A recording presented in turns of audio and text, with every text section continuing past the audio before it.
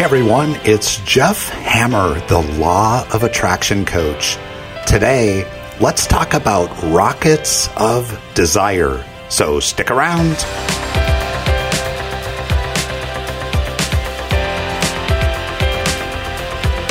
Welcome back, everyone. So every day we go through life launching rockets. Rockets of desire. Oh, I wish I had this. Or my dream would be for that Porsche. Or if I could only weigh X number of pounds. Or I want a promotion to this job. Or a job offer from that company. So let me say first, good for you. Keep launching those rockets of desire.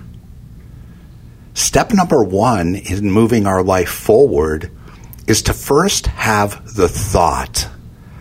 Everything starts with thought. Everything you see around you, anything and everything, first started with just an idea. Walt Disney left Kansas City in 1943 with just $40 in his pocket and a dream in his head. Walt was launching rockets of desire about animated films. He then launched rockets of desire about an amusement park for families. Now today, the Walt Disney Company, amusement parks, movies, and merchandise are everywhere. And to think, it all started with a dream and a mouse. All of the wishes and dreams we call rockets of desire. Our goal is to ensure you're paying attention to the payload and actively launching with intent. So are you launching rockets around limitation and fear? Or are you launching rockets around expansion and abundance? We've talked previously about vibration and recognize we need to match our vibration with the rockets we're launching. But today we're focusing on the payload itself. If I'm launching rockets of fear based upon thoughts running in my head, what do you think the universe is likely to respond with? We're talking about the law of attraction here. So we'll attract like-kind thoughts, more fearful thoughts, more uncertainty, more feelings of unease.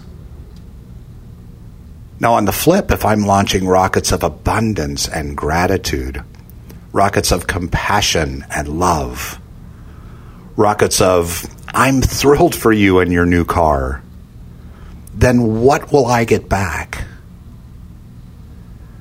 Remember, this law of attraction is a science. It's a universal principle. There should be no uncertainty in your mind at this point about what to expect. We need to find better thoughts to think.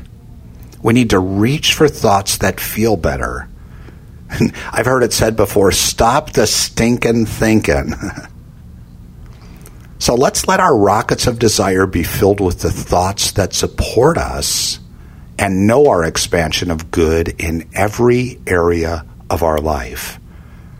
Increased abundance, increased happiness, increased love, perfect health.